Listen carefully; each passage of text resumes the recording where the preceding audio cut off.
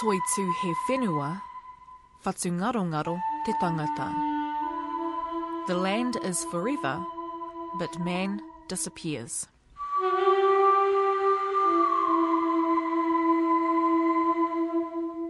E ngā mana e ngā reo, he mihi tēnei kia koutou katoa, ko Justine Murray tēnei. Welcome to Te Ahi Kaa on Radio New Zealand National.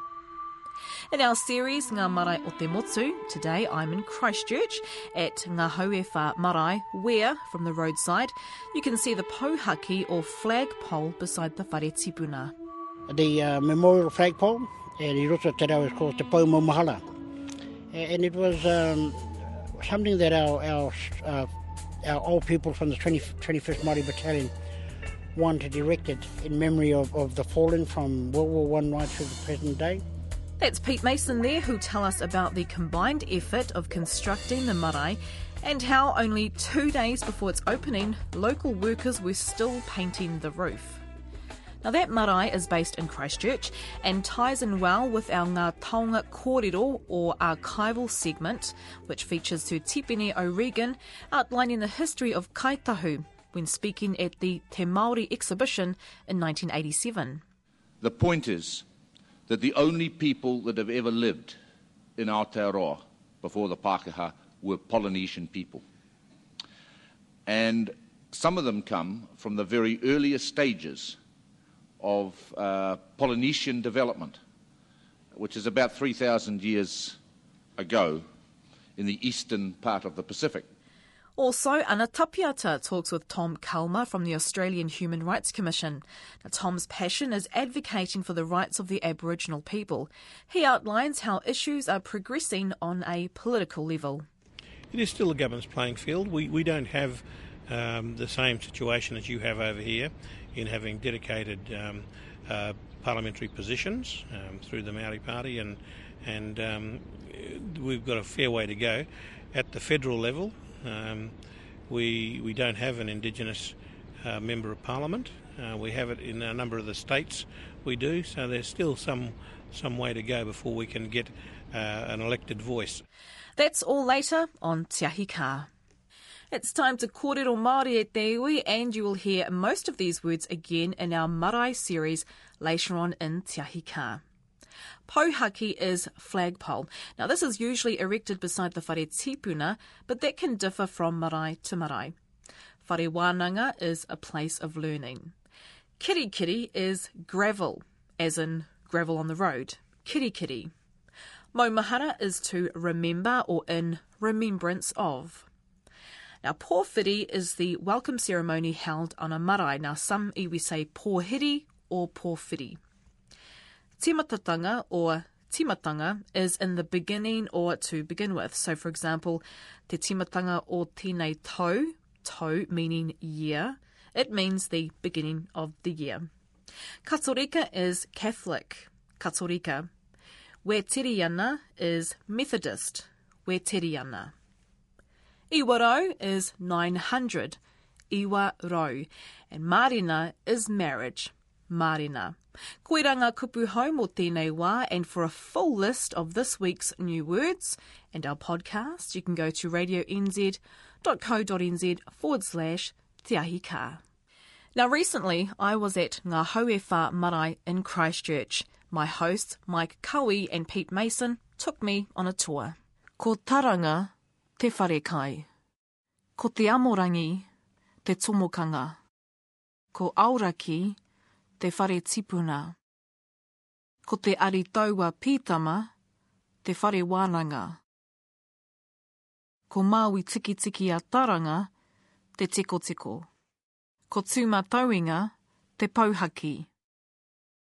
Ko ngā hau e whā, te marae. He marae nui tēnei, ko te ingoa ngā hau e whā. Me whakamaramahia mai te ingoa o ngā hau e whā. He marae tēnei mō ngā iwi katoa? Tēnei ingoa ngā hau e whā, me huri peau I te timatanga ki te hanga o tēnei whare. I te tau tahi mano iwa rau ono te kau te era tau Ka hui ngā kaumātua ngā koe te nuinga o ngā mātāwaka o tērā pito te motu nei. Te kaupapa i tērā wā i te hokinga mai o te Māori mai i Amerika. Oh, ni. Ka pātai mai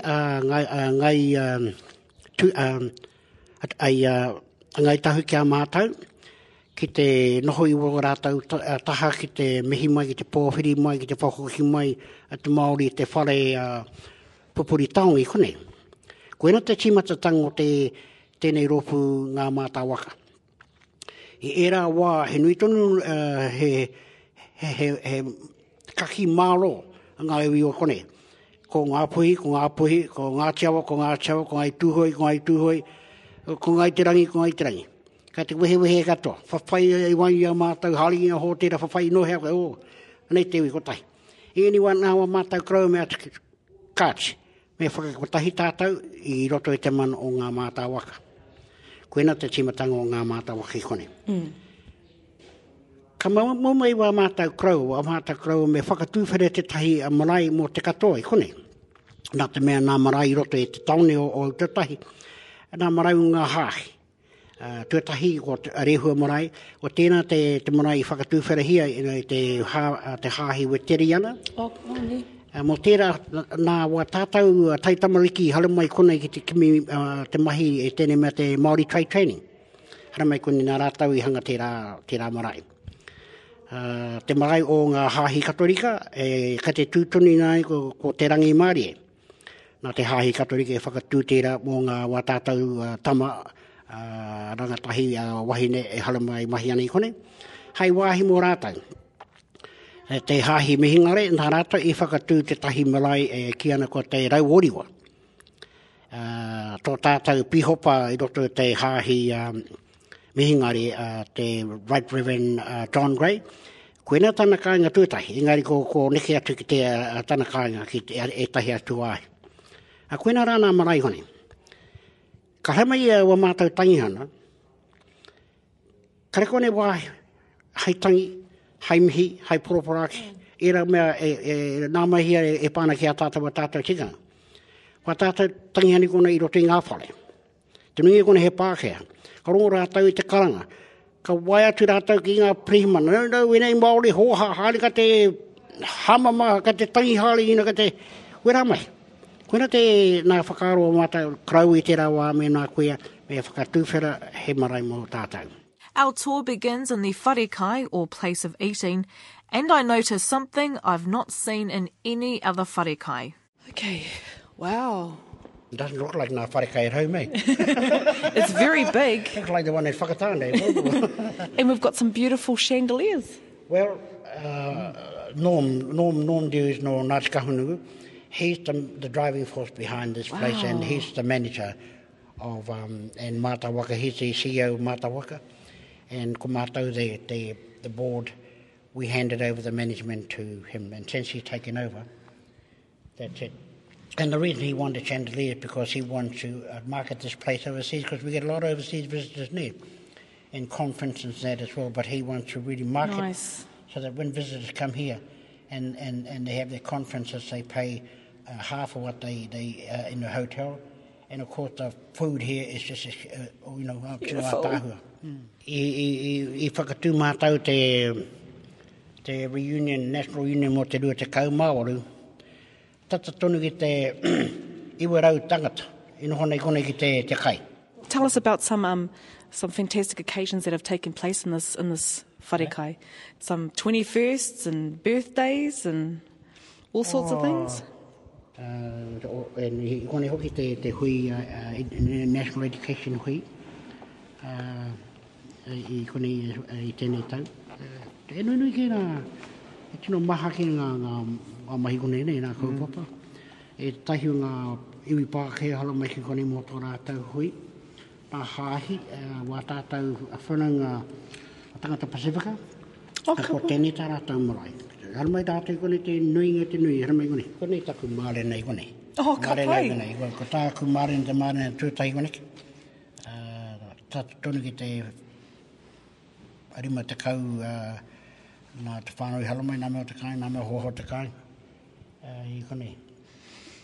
I whakahau e whakatū i hea ngā kapa haka. Huri no te ngā motu. And where are we heading out? We're in the sort of like the foyer, the... O mehara mai pene ne mai. He marae aua he kore tēnei? Ai. Ai. Ka pai. In the first stages of ngā haue whā marae, the land was mostly gravel. We then arrived to the pouhaki or flagpole, which is 6 metres high. Peter Mason outlines the meaning of this pouhaki. Nā te whenua nei, kirikiri katoa.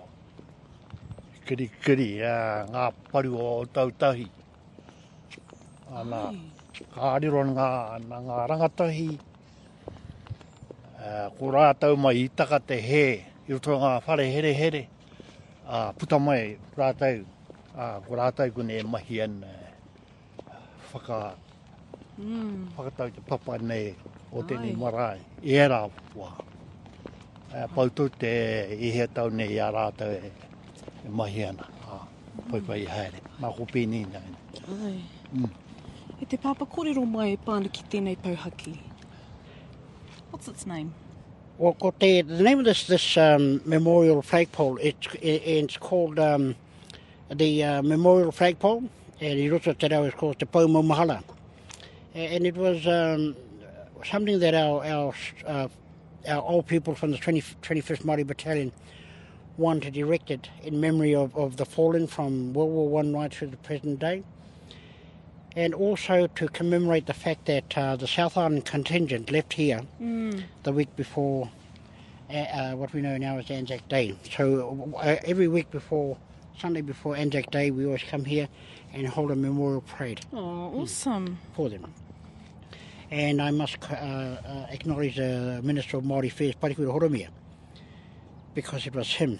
When the old fellow says to me, we need some money, I said, get the minister to come down and talk to him, and he supported their kaupapa. Fantastic. And John, the two carvers on this one, John drew from Ngai Tuhoi, and also a carver from here.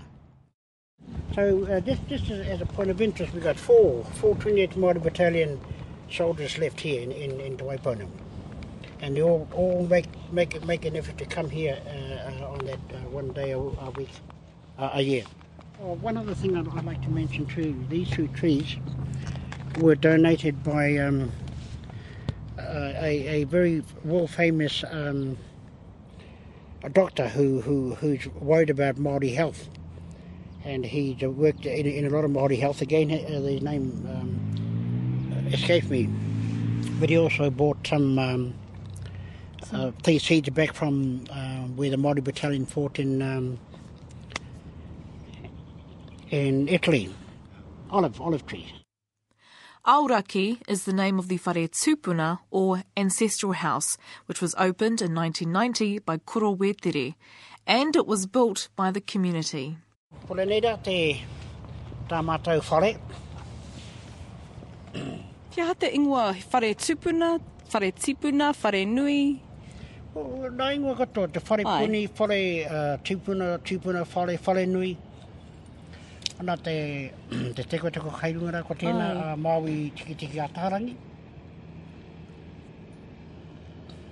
Ka te kukome, nā waka katoa, koenei tēnei ingoa ko ngā haue whā, nā mātā waka. Ko ai te kai whakairo o te... Ko John Broughton. Ai. Te nui o wana kaimahi ki ana te karau. No te rori. Pui hala nā street kids, nā puta mai ngā whale here, hei kone katoe mahi. Koena te āhuatanga, te alo tēnei marae, ne koe. Ai. Nā wā tātou tai tamari. Well, this is probably one of the largest meeting houses in New Zealand. And again, we're proud because it was built mainly on the backs of our unemployed, and not Māori, but unemployed from all different races, and they all lived at the back, and they were marvellous. You know, they were glue sniffers, they were blooming addicts, they were everything under the sun. And they slept at the back, and they were persecuted by the press, and the press were, at that time the press were very anti-Māori, and they looked on this place as, oh yeah, another waste of money and everything. Look at those Māori, you know, same rubbish. And our kuia, and especially that kuia up there, Yes. and our wakeke, they got all the young together and they made all rangi. And the amazing thing was the night before the opening, they were still working on the roof painting. Oh, that's how kaupapa driven they were, eh? And we remember our kuias and karauas. And of course, as our kaumātua here was saying, the fact that we have Captain Cook and Abel Tasman, it makes our Pākehā brethren much easier coming in here, knowing that their history is recognised. Yeah. Yeah. I mean, that's just And awesome. that's where that name, where they want the Karauas wanted, Ngā Haue Whā, literally, Aye. of the four winds, not based on whakapapa or tēnā hapu, Tēnā hapu. but Mō ngā you iwi want to come katoa. kate pai here. Kaumātua Mike Kaui points out the paipai of the marae. Now this is the place where kaumātua sit to deliver these speeches. And as you'll hear, this has changed over the years. This is where the any manihiri comes on the paipai. Put the marae on that side. Paipai with the manihiri on that side. One time he used to be a blooming jack in the box. One minute down the bottom, then over here on the brenner, then out there all over the place. And even the rangatahi or young people have their own whare for kapahaka practices and performances. This was a brainchild, it was fantastic, we saw the idea. But they wanted this place there, this whare wānanga, to be a place that reflects our rangatahi's views and visions, as opposed to nā kōrero o nehe rā wa tātou karaua kuia, ne? And you have, look, I'll show you what I mean. Like with tēnei te whare te ala ari tau pītama, tahinga tohunga rongonui o ngai tuahauri. And how would you describe this whare? Just the whare wānanga. Te whare wānanga, no? Whare wānanga. And you'll understand the difference once we go inside. Ka pai. Oh, ka pai. And of course, these are all our songs and stories o te ao Māori, eh? Ka pai. Yeah. And you have a look at, all our watātou pepeha, watātou kōrero.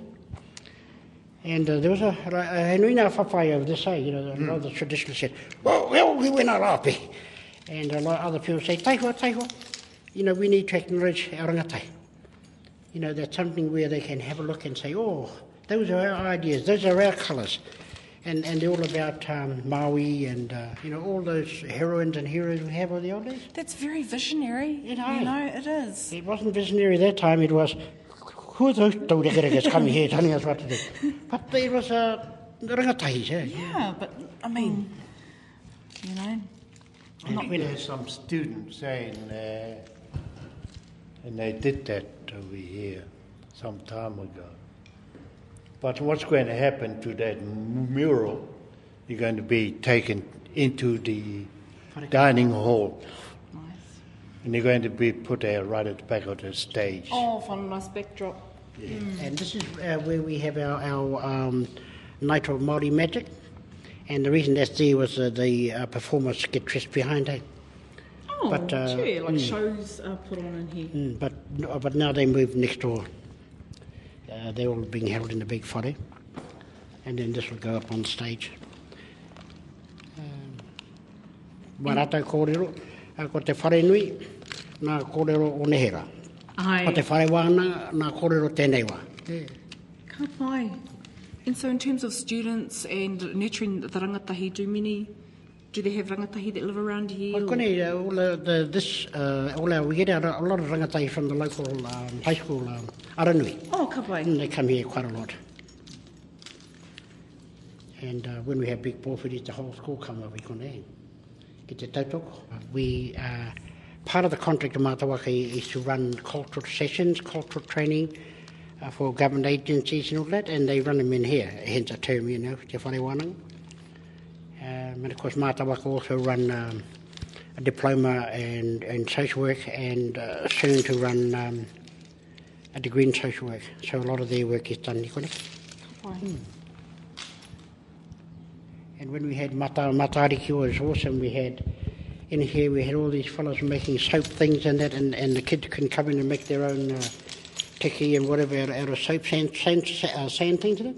It was just lovely. They had all the workshops. You couldn't get any of it. You knew the tamale here. And so us pakeke had to stay outside. So we're quite proud of our rangatahi when they... But I'll tell you what, the whawhai at that time, conservatives against the visionaries and people were forgetting that this was not the hapu or the iwi from the north. This was, hauwewha, urban Māori. And it allowed our kids to be urban. So when you think of this, probably the only marae that kids and rangatai had the actual vision or not, and allowed to show their vision, eh? Choice. And so there's a bit of a digger over there. What's happening over there? They're doing the pipes. Oh, the pipes. Oh, putting in pipes and Oh, yes. cables for security, as well as camera. This place, there are cameras all over the place. Oh, ka pai. You can't scratch your nose without you being seen. A lot of people want to come and get married, eh? So he's put that up there, those who want to get married in Ikuna. What do they call it? Gazebo. Yeah, and that's going to be all set up for weddings. How beautiful. And that's why normally they kill all the grass off and then they're going to put retow it and then put our sprinkler system, and that's what they're doing. This is a huge marae. Oh, yeah. Is it difficult to maintain in terms of mahi when you have working bees? Well, Norm does all that with his staff. Oh, okay. Yeah, just so many staff do it, and they bring in contractors, of course.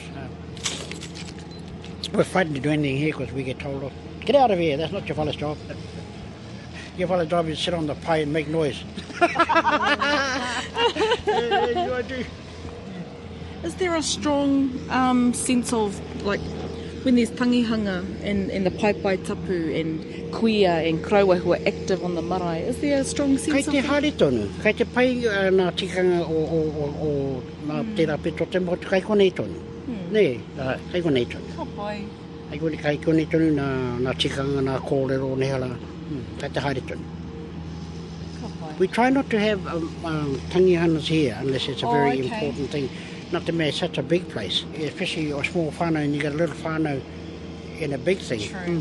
Whereas we got a lot of those urban maraes, te rangi Māori, good little farm family thing. The upkeep of this place astronomical. Okay, our old people can sleep well knowing, ko te haere tonu. And despite struggles over the years, Ngā Hauewha Marae also hosts NZQA-approved courses in music. And every Thursday and Friday you can check out their Māori Magic shows. I'm Justine Murray and you're listening to Ahi Kaa on Radio New Zealand National. Ahi Kaa reporter Ana Tapiata spoke to Tom Culmer recently. Tom, who is of Aboriginal descent, is the Race Discrimination Commissioner for the Australian Human Rights Commission. He's been working as an advocate for Australia's Indigenous people for 35 years. Tom Culmer. I'm from Australia, from the Australian Human Rights Commission, and I'm the Aboriginal and Torres Strait Islander Social Justice Commissioner and National Race Discrimination Commissioner. What is your iwi, Tom? Well, it's from my father's side is Iwija, and from my mother Kungarakan, up in the Northern Territory of Australia, and it's just outside of Darwin. Did you grow up knowing that side of you? Oh, very much so, yes. We were very fortunate from both Mum and Dad's side that we managed to get our land back. Mum's country, which I grew up in mostly, was just southwest of Darwin, and so we had very close contact with all of the family, and still have many families still living on country, still living, on the riverbank, and many of us have moved into the cities. Darwin, small city, and elsewhere around Australia.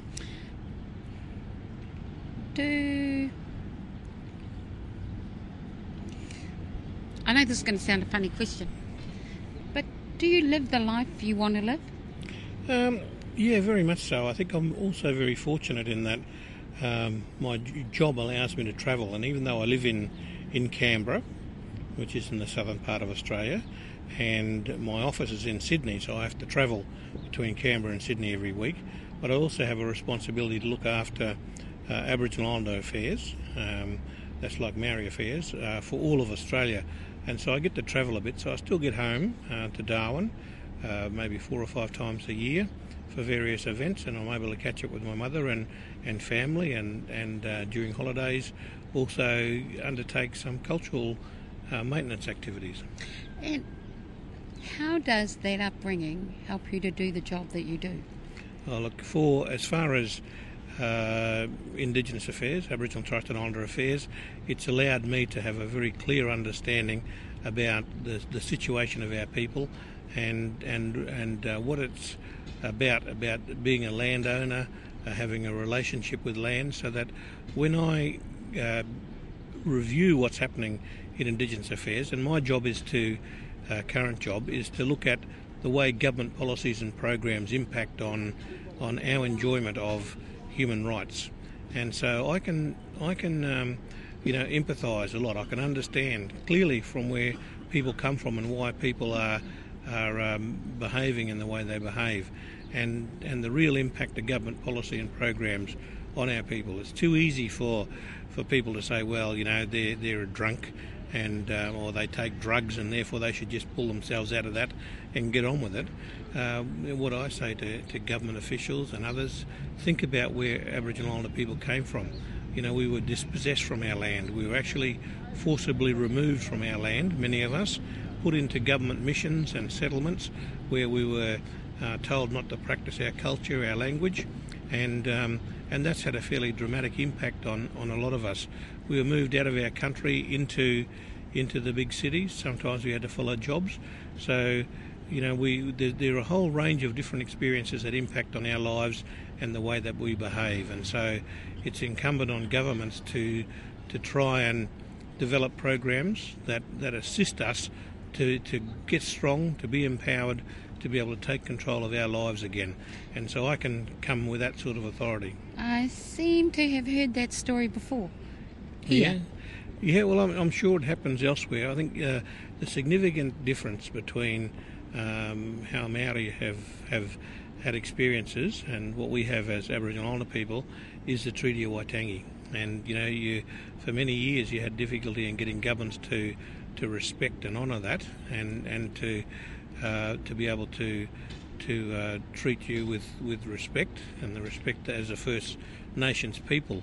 We are going through that struggle now in Australia, and we've just had a change of government late last year, and already we've seen a totally different approach by politicians, and that's slowly translating to the government, to the bureaucrats on how to work with Aboriginal Islander people. Just before we get on to your work in the Commission, was there ever a time when being of Aboriginal descent was bad?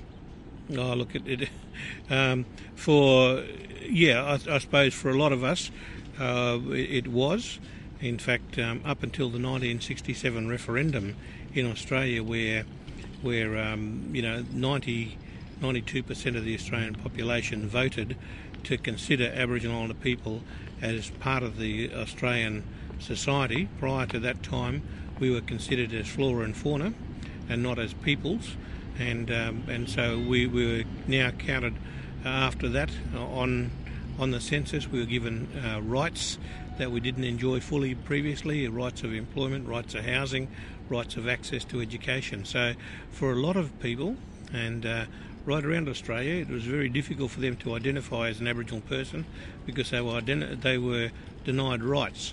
And so after 1967 referendum, we suddenly gained those rights, and we're still going through the struggle though, and it's a similar struggle to what you're experiencing over here, in that both our governments opposed the Declaration on the Rights of Indigenous Peoples, and that's a declaration under the United Nations system that respects the rights of Indigenous peoples of the world. And what's important to recognise, and this is why a lot of us had difficulty with our governments in understanding why they opposed it, was that they're not new and separate rights for Indigenous people. They're the same rights as all other people enjoy around the world, except that they were put into a single document. And so those sort of rights shouldn't be denied.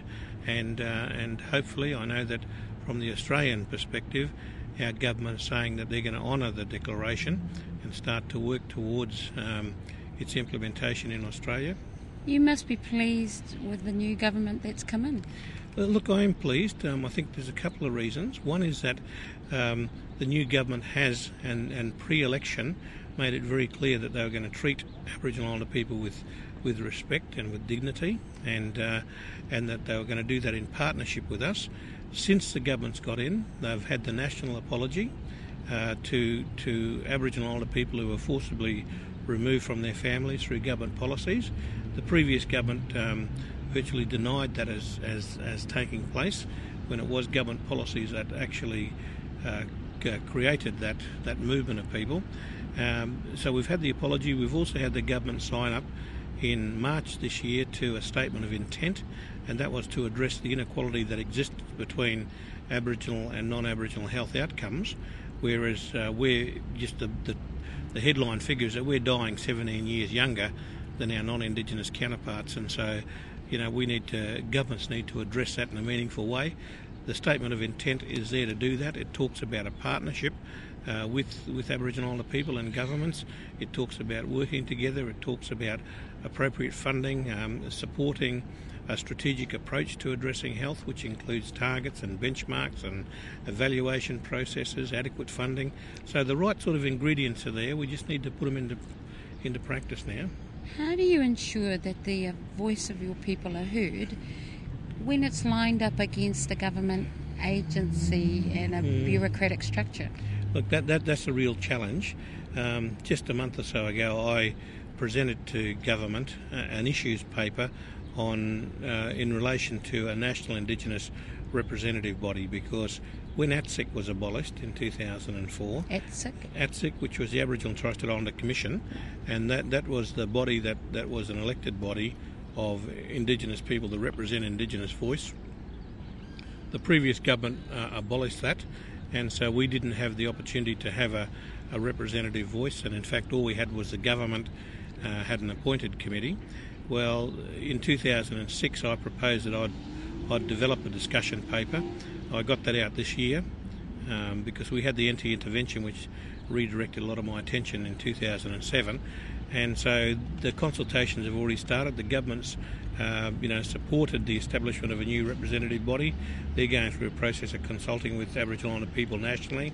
That will go on for about 6 months, and hopefully by the middle of next year we will have a national representative body, and that's the body that will be able to present a voice to government, not only the federal government but state governments as well if they want to, on how Indigenous policy should be framed, and that's important.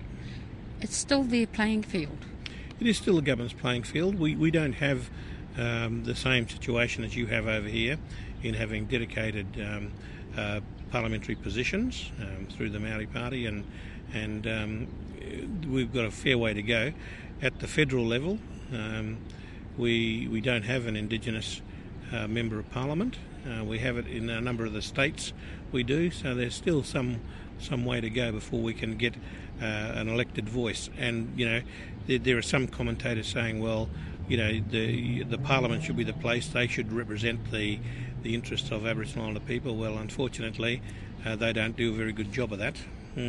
So we need to look at another mechanism to be able to until we can get fair representation at the parliamentary level, to make sure that we do get our voice heard, not only domestically but also internationally. We've got to be able to present to the world, as all of us have a right to do as Indigenous peoples, the view of the First Nations people of the country.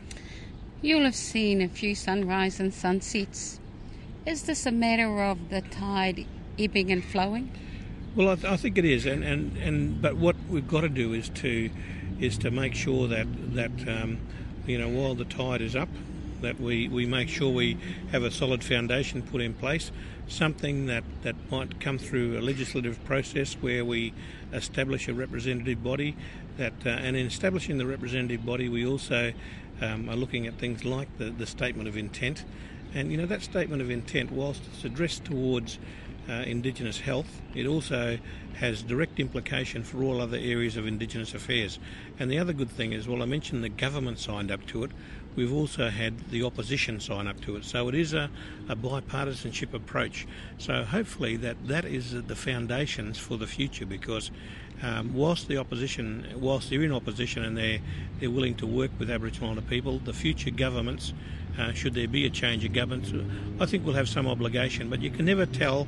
That's never there for certain, so we need to look at the backstop of saying, okay, let's put a legislative framework in place to be able to support that. I still hear hope in your voice? Oh, very much hope. I think, for once, and it's been a long time in coming, we've had a bit of an open door, with politicians willing to talk to us and listen to us and to hear us, because it's fine to have the open door, but if they're not willing to hear what we have to say, then that makes it difficult. So it's early days. I'm not overly excited, but I'm encouraged by the way that we've got a working relationship with government.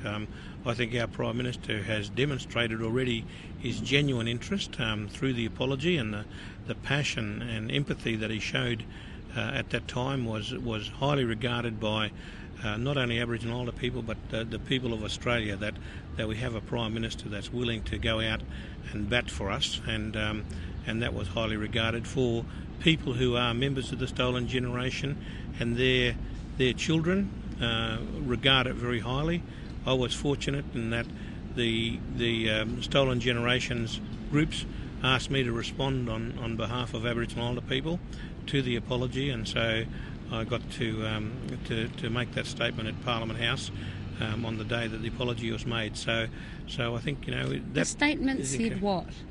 The statement from government? No.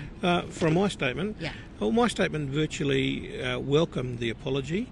It also drew on the experiences, my own personal experience, because there's a whole lot of discourse, a lot of discussion in Australia saying, well, look, there's a lot of denial saying, well, they weren't really stolen, it was for their good. A lot of people wanted to go, and parents were more than happy to let their children go, and I drew on an example of one of the official government records of 1911, which related to my great-grandmother and her mother, and what it said was in the official records that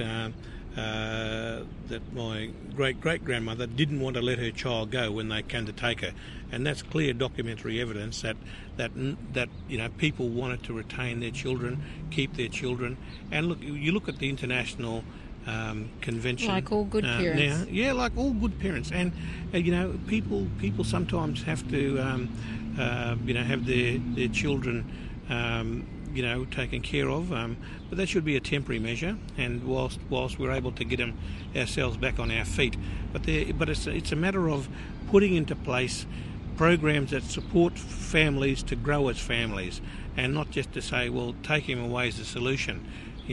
That's not the solution. That's just a short-term stopgap arrangement, and what we should be doing is to assist people, and this is the approach we're taking in Australia, of starting to now look at prevention and diversion programs, but also treatment programs.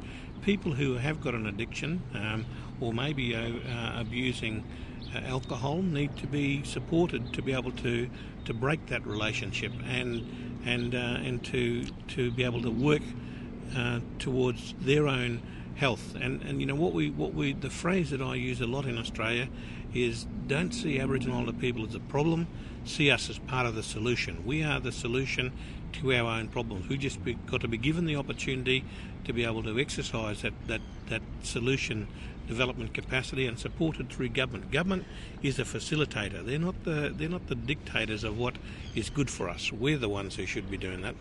Ana Tapiata there, who spoke to Tom Culmer of the Australian Human Rights Commission. I'm Justine Murray, and don't forget you can download our podcast, check out the pictures of ngā hauewha marae on the RNZ website, and if that wasn't enough, you can subscribe to our newsletter by emailing tiahikaa@radioNZ.co.nz. Kei te whakarongo mai rā ki te Ahi Kaa.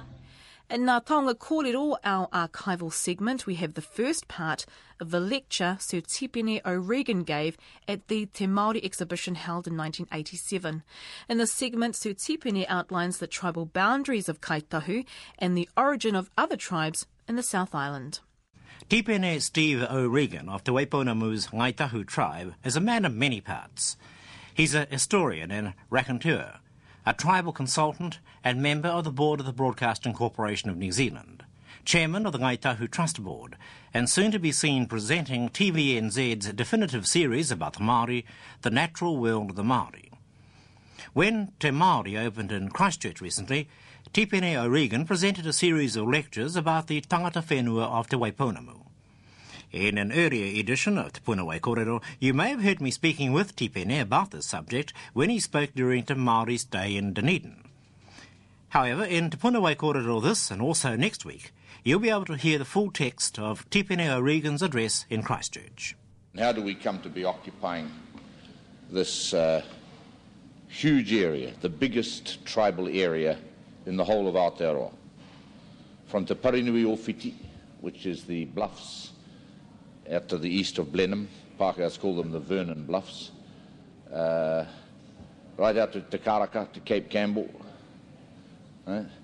down past Kaikoura, right through here, all the way south to Waipapa, and to Te Arakiwa, Fovo Strait, and around Tawhiti Tarere, or Pusiga Point, the Pākehās call it, right up to Taipoitini, as far as the mouth of the Hifi River, Whakapōai. And so that's the boundaries of Kaitahu Whānui. Whānui means the spread out of all of our tribe, of the larger tribe. No te paranui o whiti ki te rakiora, huri ki te whakapōai, te rohe pōtai o Kaitahu Whānui, no tēnā karanga tēnā kota. That's the boundary. Right? Now, within that, we have a number of hapu who have been in this island for differing times. Right? We've been here for about, one way and another, for about 1,500 years. Right? Roughly 10 times longer than the Pākehā has been in this island. Now, there's not many of us can tell you, in fact, the names, birth dates, or in fact very much detail at all about those first people who were here. Because our histories and our traditional whakapapa of our tupunas in this island, indeed for the whole of Aotearoa, really only cut back in terms of whakapapa only about roughly 20 generations. You know? So we haven't got very long memories in those terms. Only a mere, I don't know, 700 odd years of names. And that we know, most of what we know about our earliest tupuna here derives from archaeology and from other studies. What we do know is that the people of this island, indeed all Māori people, have always been Polynesian. This old idea that you got at school, or some of you did, that there was a bunch of frizzy-haired people called Moriori running around this island who were gentle, peaceful folk, and along came those nasty Māori and beat up on them so it serves them right because the Pākehā took their land afterwards. That sort of argument that you've had for most of your schooling, of course, is exposed and can be exposed for what it was, what it is. A load of puruhete, And my colleague from the Ngāi Tahu Trust Board will translate that word for you if you need it translated. Now, the point is that the only people that have ever lived in Aotearoa before the Pākehā were Polynesian people.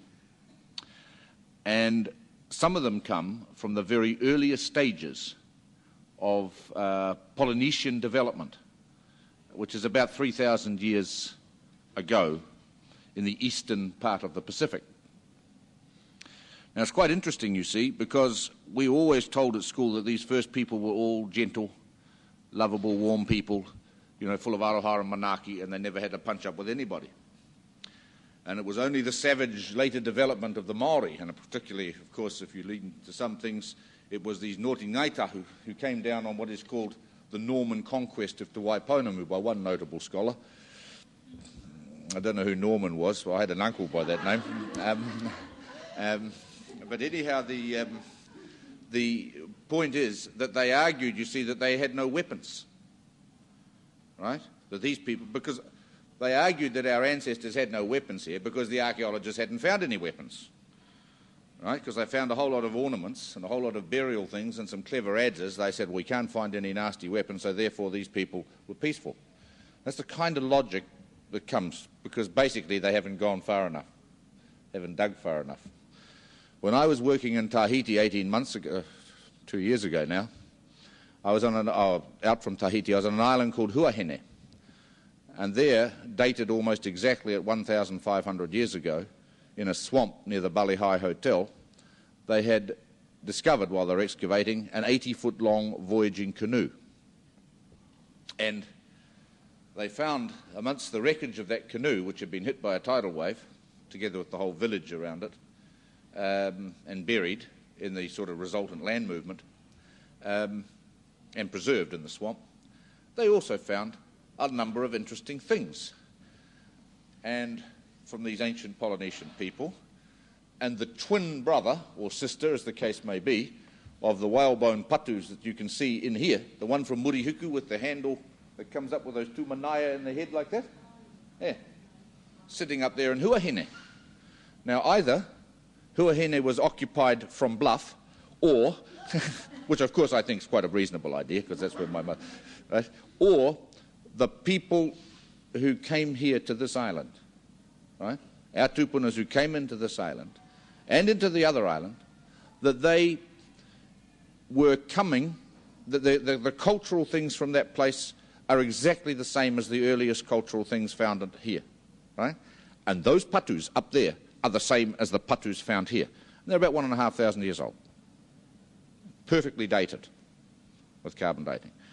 So, point I'm making to you is the idea that these people were gentle souls, communing with nature, talking sensitively to more, and generally living, is a lot of invention, really, designed to show the later development of Māori as nasty, brutal, and generally horrible.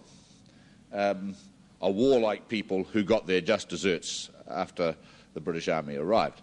Now, that sort of story has been around a long time. And even for those of us in Ngāi Tahu, we've had the same sort of stuff told to us about Waitaha and Kati Māmoe and the other peoples of the island. So because of those sort of problems, and because your minds, if you have been informed, are liable to be a little bit mixed and confused about those things, I thought that I would start this program off for Te Māori here in Christchurch with my first session here on this question. Who are our tupuna and where did they come from? How did we get here? Right? And it's because of that sort of messing up. There's a book by Canon Stack that many of our people have in their homes, treasured, quite rightly, because he was a very important man. But he says basically there was these ancient Waitaha people, and then there was these horrible Ngāti Māmoe who came down and beat up on them, and then came the victorious conquering Norman conquest of Ngāi Tahu, who gave those Māmoe what they deserved, you see. And of course then, to pay them all back for their wickedness, along came the Canterbury Pilgrims.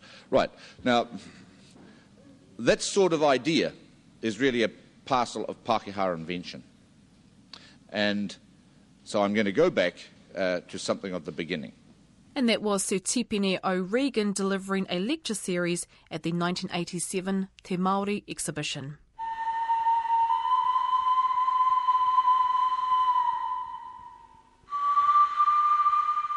E te iwi kua tae mai tātou ki te mutunga o Te Ahi Kaa. Anei rā a Regan Murray me te whakamārama o tēnei whakatauki. Toitu he whenua, whatu ngaro te tangata. The land is permanent, man disappears. And what that means to me is that, you know, with pollution and gas emissions, that once we are gone, who's going to look after this beautiful place? Who's going to keep it going once we all gone? The people, tangata. He mihi tēnei ki ngā kai kōrero katoa me ngā kai whakahaere mihini. Hei tērā wiki e te iwi, mauri ora.